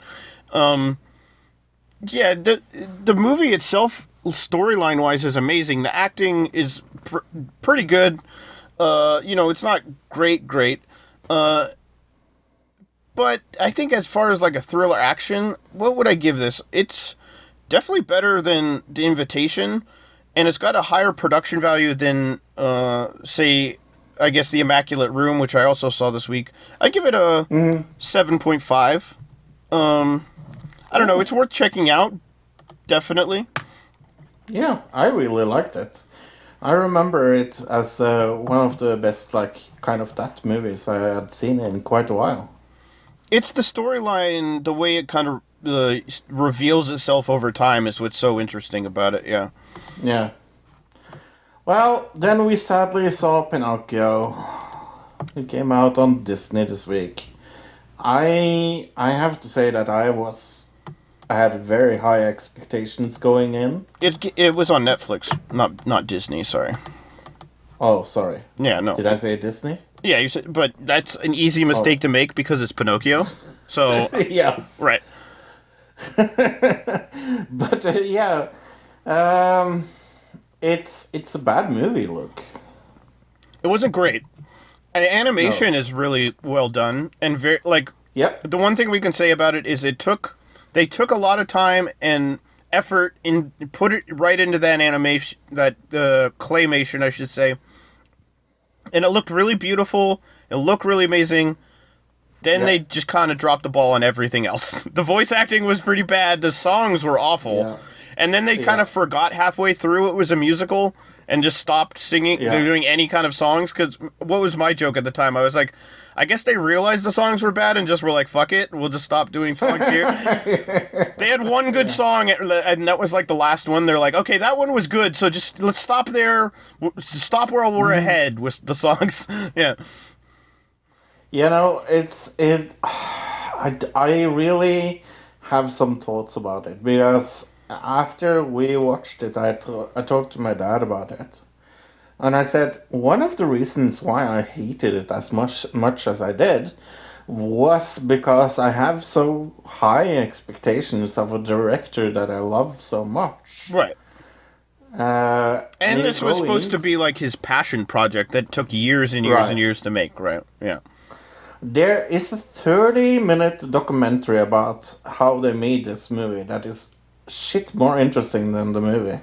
Well, yeah, the process of doing claymation is incredibly tedious and takes so much time And the and it's so whole thing about like the interview they have with him, and how much he loves the story, and how much this has been a passion project for him, and then he goes and fucks it so totally off.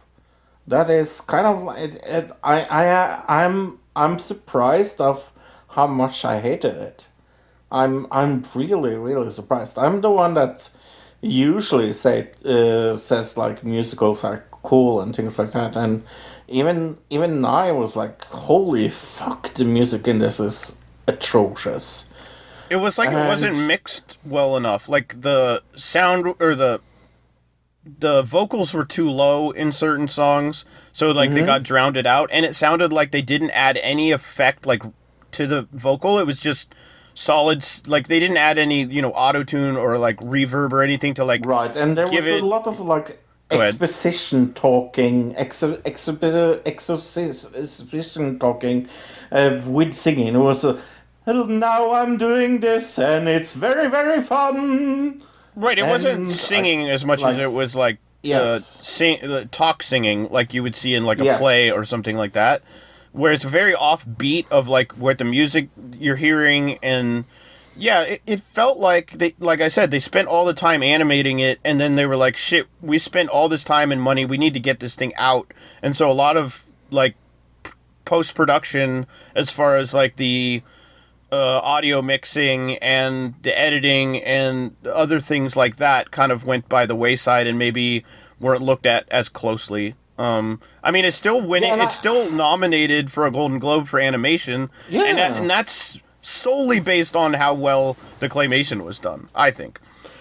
I also think that, but when people are like saying this should be nominated for movie of the year by the Oscars because it's so deeply emotional and it's such an amazing movie, I really don't understand what fucking movie they have been watching, because it wasn't the Pinocchio I watched this week, because I think one of my biggest gripes with this was the voice of Pinocchio. Like, when you have a main character that is the main fucking character, don't make his voice the most annoying fucking sound you have ever heard. I think that was the sound mixing also. Like I said, if they could have like softened his voice up, cleaned it up, like made it, there's so much technology now that like you can take somebody who doesn't know how to sing at all, and I'm not obviously, Yeah. and you can like make it sound like they can sing well. So you could take this same voice and like kind of clean it up, add it, just give it a little more, less, what's the word for it? The annoying part of it is like the high pitchness and kind of drawn outness of it. So if you were to like add a little bass reverb into it to make it, it just sounds too raw. It sounds like they just Yeah. had a kid go into a studio and record it, and then they didn't do any post-production on the audio at all, and then just stuck it into the movie, and it just doesn't sound right. I think that's what really is annoying about it, and Because I don't, obviously this child actor, I don't want to say he personally is annoying or anything, right? No, there's nothing to do with him. It's just like like when you did the audio for this, like who the fuck did you hire? Did you hire like the most annoying scene from Dumb and Dumber when Jim Carrey goes the dolphin? Right. It reminded me of that. Yeah, no, and I said it to you as well. Like, yeah, there is this like, oh, this was his passion project. He wanted this to be as good as it could be, and he clearly loved it, but I didn't. But yeah, You know what else I realized is that one of the main morals of Pinocchio as a story is that lying will get you in trouble. Right. The only thing that lying did in this movie was help them escape a whale. Yeah. So that whole concept, that moral, got lost completely, I think. Yeah, there's a lot of this, and a lot of the story also got lost. Like where was the bear drinking and the donkey? Well, this was a total different interpretation of the story. I understand, like that. Yeah. But getting the whole moral being lost, that kind of is pretty wild. But you know, it's an interpretation, I guess. Whatever. We just didn't enjoy it. I think that's the. I said 4 to you when I talked to you about it, but I'm actually going to say 3.5 now. It just has actually. I'm still gonna stay with a 4. Just I think the animation, Yeah. you know, it takes a long time to do that. I respect the amount of time it takes to do a claymation thing like that. Yeah. Cool balloons. Okay, what is the next movie we will see some trailer from? Let's watch a trailer for a movie called Empire of Light. Searchlight. Won awards of things. Look around you. This whole place is for people who want to escape. I love People who don't Olivia belong Colman. anywhere else. How do you feel? Sam Mendes. Home, I suppose. It looks like a playhouse or a movie theater or something. I love this music. It's very well shot. You can already tell that just from a few seconds. Yeah. It's loud. You can't just give up. Don't let them tell you what you can or can't do. Those carnival rides are the worst. They just smash you against your friend. You know what I'm talking about? Those spinny ones. All these people. I'm the only one who knows the truth. Do you understand me? I'm the only one.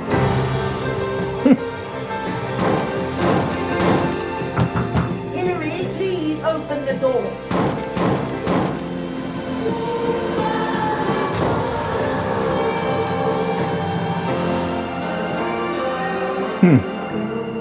It looks interesting. Yeah, but I have no idea what it's about from the trailer. I think it's a racy movie. Here's the coming home. I mean, it's about a woman. Falling in love with a black man. I think. Did you get that? I didn't get that at all. Okay. Who knows? Well, what is this totally Oscar-nominated movie all about? I can soon start actually saying that. A romance develops in a beautiful old cinema on the south coast of England in the 1980s. Okay. Yeah, it sounds like maybe that's what it's about. 6.6 out of 10 on IMDb, 46% on Rotten Tomatoes, 54% on Metacritic, 81% of Google users liked it. Like you said, Olivia Colman, Michael Ward, Colin Firth. Yeah. Let's see what I got as far as... I went to IMDb. Okay. A lot of people talking about it there. I did get one bad one, I think. Let me see. Where is it? Here it is. One of the worst films of the year from Aosa Dems 15. It was one of the worst films I have watched this year. Incredibly disjointed, sloppy, and cheated its way through the runtime.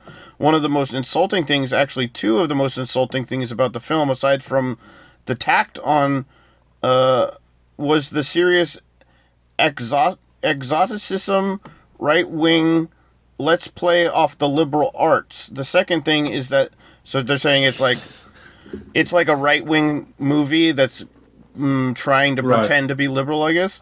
The second thing is that the central character, unfulfilled characterization and backstory are related to the devastation on mental health. So, yeah, they I think they just weren't happy, definitely, about like the message it was portraying, I guess.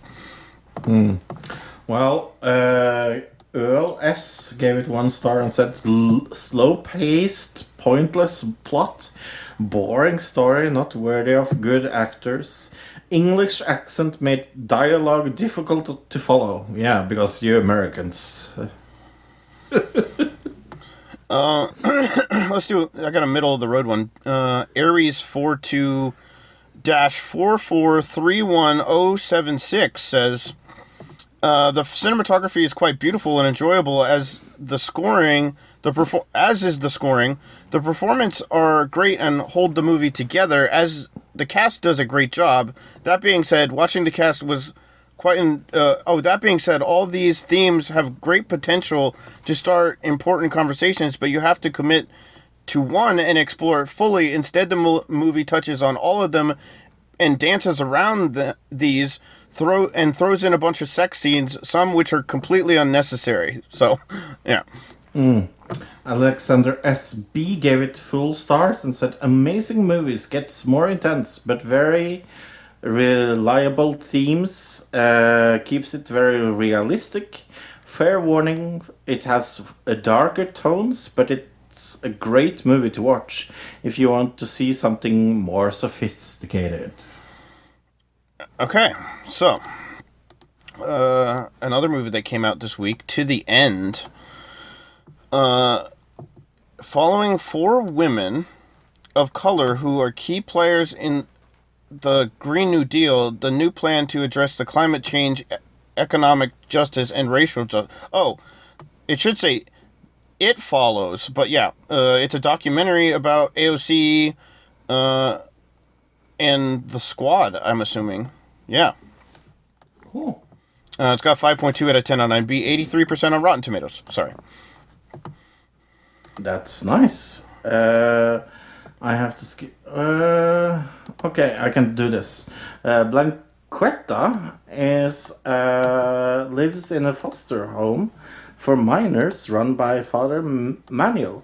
A sexual scandal involving businessmen and politicians puts Bianca and Moel in the eye of the police. This has 6.3 out of 10 on IMDb and 100% on Rotten Tomatoes. Okay. The Sparring Partner, I don't have a description for. Oh, here we go. Based on a shocking case in real life, a young man partners with his friend to murder and dismember his parents. Pleading not guilty to the crime, defense attorneys face each other as 9 jurors grapple with the truth. Yeah, I got... Is there any scores? No. Okay. The Whale, that we have talked about. An obese and reclusive English teacher tries to reconnect with his estranged teenage daughter for one last chance of redemption. Directed by Darren Aronofsky. And, of course, it will win a bunch of prizes for Brendan Fraser. It has 8.3 out of 10 on IMDb, just 67% on Rotten Tomatoes, and 60% on Metacritic, but 91% of Google users like this movie. It's low on Rotten Tomatoes for an Oscar candidate. Yeah. Confessions. Yo Min Ho, CEO of an IT company, becomes the prime suspect in a murder that occurred in a locked room. Attorney Yang Shi-A hasn't lost in her career and takes on his case. This is South Korean. It just came out in the US, I think. So, let's see. 80% of Google users liked it. 7 out of 10 on IMDb. I don't see any Rotten Tomatoes. Oh, 30% on Rotten Tomatoes? That seems strange. 70% and then 30%? Yeah, Does it have that's quite a jump. Oh no, okay, that's why. This is from 2021 Confessions. Okay, that's the wrong movie. That's why. Okay, sorry. No Rotten Tomato score. Loudmouth is an interview never seen before footage of the life of Reverend Al Sharpton, the polarizing civil rights activist who spends decades fighting for social charge. This has a 5.2 on IMDb, a 64% on Rotten Tomato, and a 58 on Metacritic. All right, so which movie do we want to see? I'm trying to think. I guess The Whale, mostly just because of the hype around it, right? Yeah, I really want to see The Whale, but Empire of Light... That trailer was actually really good. number 2. Yeah. Yeah. Really good number 2 there. And the reviews, like, that mid-level review and that, like, 1 out of 10, those are really hard to find. Like, those were, like, there was one out of 10, basically, in the whole IMDb. Yeah. The same on Rotten Tomatoes, so it's extremely hard to find a bad review. All right, coming next week, News of the Week, TV and Movies of the Week, Cabinet of Curiosity, Episode 8, final one. Yeah. Another digital review of Avatar, The Way of Water. I guess we're going to talk about that next week. Mm-hmm. So, we have decided not to do a TV show before January again.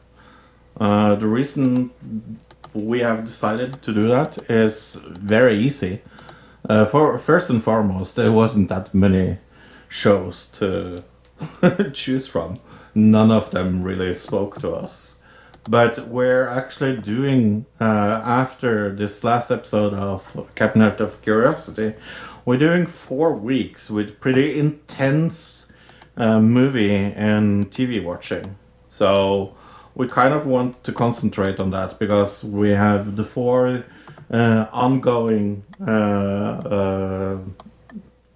teams of the podcast. At the end of the year, we always do top 5 favorite and least favorite movies of the year, and then TV the week after that. Then the first podcast after the new year, we will do the biggest scandal of 2022 tournament. And then we will do our most anticipated movies and TV shows of 2023. So those 4 weeks are pretty intense for us when it comes to research and just watching a lot. I know that I've put a lot of time away to watch a lot of things that I haven't seen, that I need to get up on. So we want to concentrate for that for 4 weeks. But we promise you we will come back. Okay, Jeremy Round. Yes, Jeremy Round. Pew pew pew pew pew pew pew pew. I saw Mr. Beast rock paper scissors tournament on his channel for commercializing Feastables. That I didn't see that. Did that happen? Well, yeah. Was it on his regular channel or on one of his 10 other channels? I think it was his regular channel. Okay. I somehow completely missed that. Okay.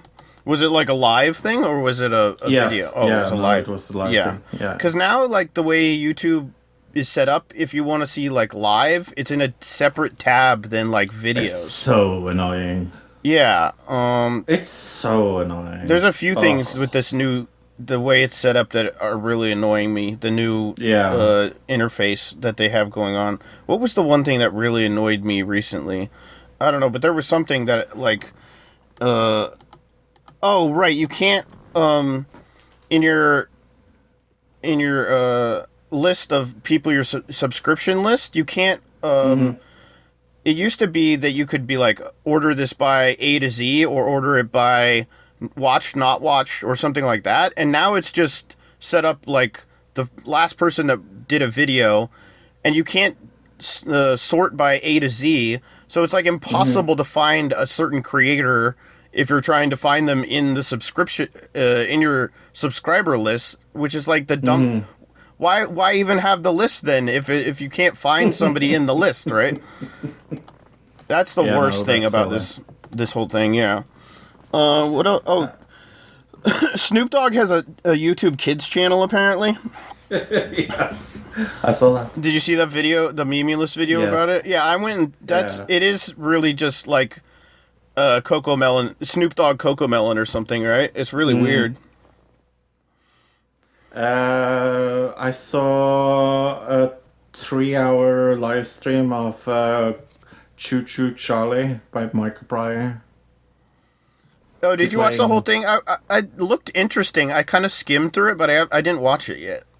No, it was interesting. Is it like a point-and-click adventure game, or what? Is it just like a regular horror game? It's a regular horror game. Yeah, okay. I'm more interested in like point-and-click story, because they have more storyline usually. Yeah, it has clicking points to it. Is what I would certain say. Mechanics. Yeah. Okay. Yeah.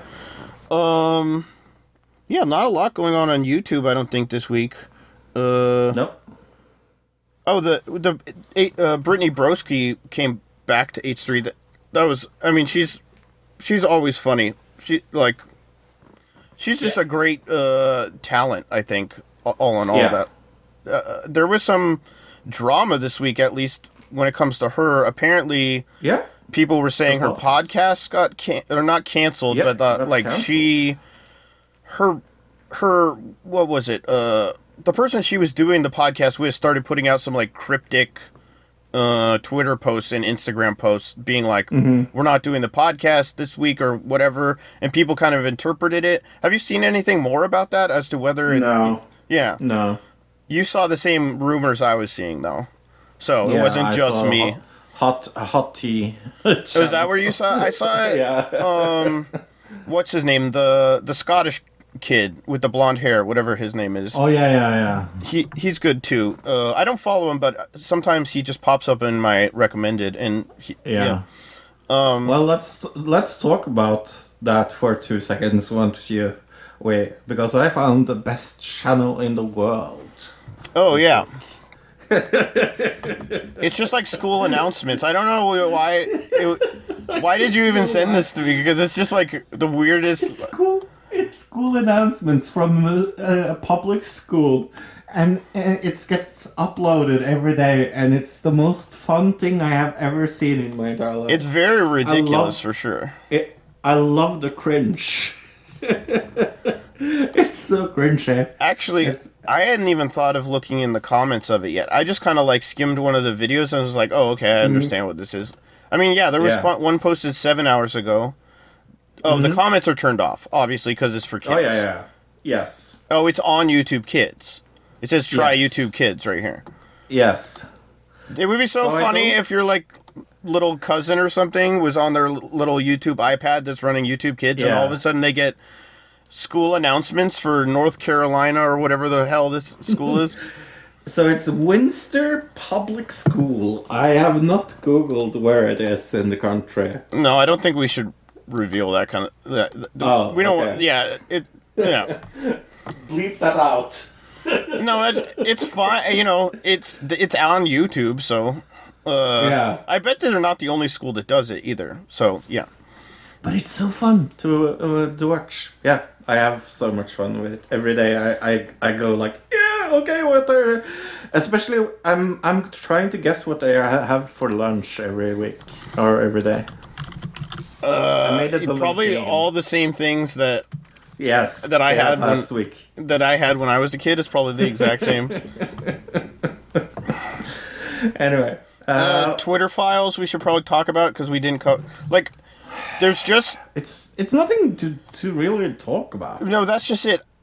I know there is, because I follow people, like, on YouTube that cover this stuff and know about this stuff, right? And, like, there definitely is stuff to cover, but I can't put any of it in the news, because all the people covering it, at least from what I'm seeing, are all very much right-wing like any of the interesting stuff that we would want to talk about coming out of it is all being covered by like the New York Post or Fox News or News Nation or, those places, the Epoch Times, like all the worst news sources.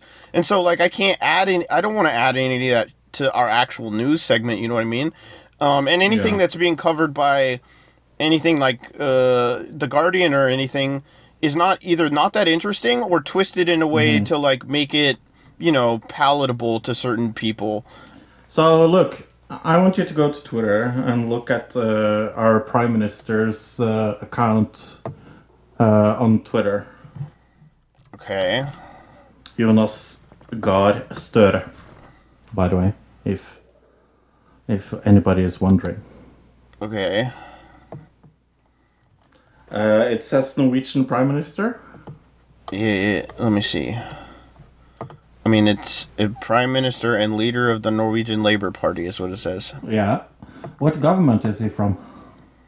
Norwegian government official is what it says. Does it? Okay. Because this whole week and last week, it said Nigerian. Oh. How does that even happen? Oh, they fixed it just before the podcast when I was going to show you how I was Nigerian. I guess, yeah. Or when did you check it last? 5 minutes before the podcast.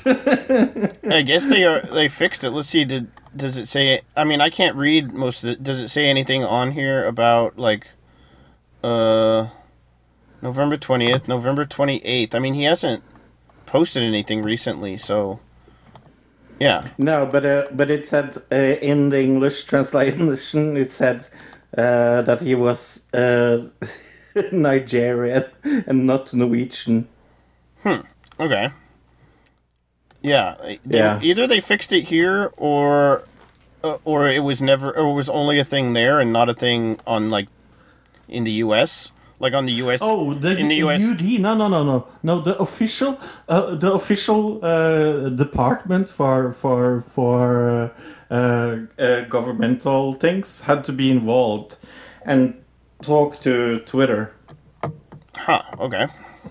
But yeah, that's a little bit sad that I fixed it just before you could say it.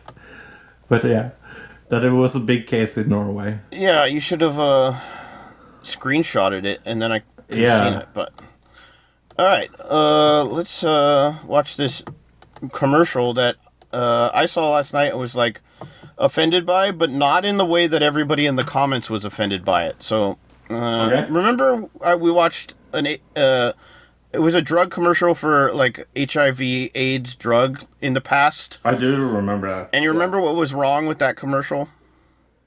Don't know. The only people it featured in this HIV/AIDS commercial were gay men and black men. And we were both like... Oh, that's right, yes. This is really offensive because that's like a stereotype from the 80s that like does... Yes. That shouldn't really exist anymore. And yet like it's in this commercial. And in the comments we had seen... Like we went through the comments, I remember. Everybody pretty much agreed with us at the time, right? Yes. Okay, well, let's watch this commercial and then we'll go into the comments of this commercial, all right? Okay. All right, give me a countdown. In 3, 2, 1, go. Bring on another way to help protect from HIV. Okay, we have 2 gay men. Bring on Apretude, 2 black gay men. Apretude is a prescription medicine used to reduce the risk of HIV without daily PrEP. Okay, you go point out when the white straight couple comes on screen, Fro. Apretude is the first. I will tell you right away when that happens. Okay. Or any straight couple. I'm pretty sure there's one straight couple in it, so. Reducing the risk of HIV in head-to-head studies, and was among the most diverse PrEP studies ever conducted. You must be HIV negative to receive Apretude and get tested before each injection. If you think you were exposed to HIV or have flu-like symptoms, tell your doctor right away. Apretude does not prevent other sexually transmitted infections. Practice safer sex to reduce... Okay, still, there's a straight couple, though. Straight couple. Oh, yeah. Same couple, but both of them were black. Yeah. Rash or other allergic reactions. Stop Apretude and get medical help right away. Serious side effects include allergic reactions, liver problems, and depression. Some of the most common side effects. Okay. We have like two guys at the subway kind of like hitting it off. Bring on a different way to help me stay continuously protected from HIV. Ask your doctor about long-acting Apretude today. And PrEP without pills. Save at Apretude.com. Okay, yeah. So you see why that's offensive. Obviously, that stereotyping black and gay people as the only people who have HIV, AIDS. Little. How is that on TV? I have no idea. But of course, when you go into the comments, it's just filled with right-wingers saying that this is grooming children. That's not even a joke. There's nobody. Oh, there's a few, but nobody is like, this is offensive because the fact that obviously not the gay and black men are not the only people who get AIDS. Everybody can get AIDS, right? Yeah. There are some people that are saying that here. I am seeing. Okay. Do you want to read any of them that aren't super offensive? As a man who is attracted to men, I'm very disgusted and disapproving at this commercial. Yes, I know I'm gay, but I have never felt like I need to sleep around with different men. This is somebody. This isn't real. This is somebody pretending to be gay. I just never had sex with a man because I honestly like living by myself and have friends around me. Okay. I'm very traditional person and I believe in God. Yeah, this isn't. This is somebody who's like pretending that they're gay. Fake. This is fake. Fake gay. Fake gay. Oh my god. This is somebody who like, yeah, they have a fake account to pretend to be to totally. Okay, what about this comment? This is amazing. Thanks for showing this while my kids was watching. Glad everyone in the comments are on the same page. America's getting fed up. Okay, cool. Yeah.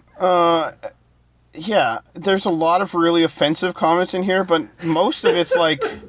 Thanks CSBN for making me watch this 850 times in 3 days. It's hard for me to find ones in here that I feel comfortable even reading, but this one says this is some sick behavior, and I saw it during primetime television.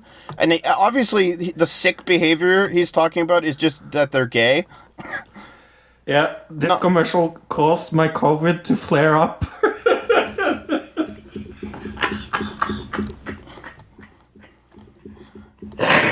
Oh, that's funny. Oh, what a stupid bunch of people. My family and 6 children, wife, and I were watching a movie when this came on. Completely inappropriate. Yeah, it's crazy, like, to go from that one commercial we watched and see the comments, and now that this has become, like, a right-wing talking point of, like, grooming children. Here we go. Here's a good one. No, this is funny one. I just sent this to my grandmother. She's now no longer with us. The Lord Jesus came to save us from our sins. Does anyone hear him, huh? Here's some quick info on how to go home to heaven when he comes in the end. And then it has some, like, Bible quotes and stuff. Yeah. You can definitely see where, yeah. Okay.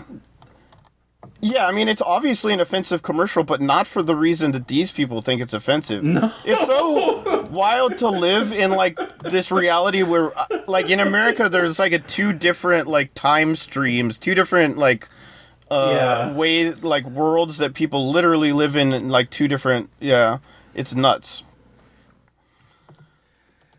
Okay, maybe we'll talk about this next week, but I see a report that Vince McMahon intends to return to WWE right now, so that will be interesting. I saw that he's reported to have a WWE comeback. Okay, well, we will see. Yeah, I guess we'll see. Like, is he gonna come back as CEO, or maybe he's just coming back to be an actor type contractor? Yeah, no, he said that okay, let me find... Because they're like a publicly traded company, so he would have to get approved by like the board of directors and the stockholders, and I don't think they're going to do that, but if he came back as like a character that played the CEO, I can see them letting him do that. Yeah. Right. Yeah, no... and that would be a very pro wrestling thing to do, also. Oh, McMahon remains the majority owner and stakeholder of WWE and retains more individual voting power than anybody else in the company. Mm-hmm. That suggests that there is at least some level of possibility that McMahon could return to his previous position in WWE at some point. Okay. I guess we'll keep an eye on that. Mm-hmm. Okay, my name is Luke this week. My name is Tron, I guess? Goodbye, everybody. Goodbye, everybody. Bye-bye, everybody. Another digital citizen. Another digital citizen. Another digital citizen. Another digital citizen.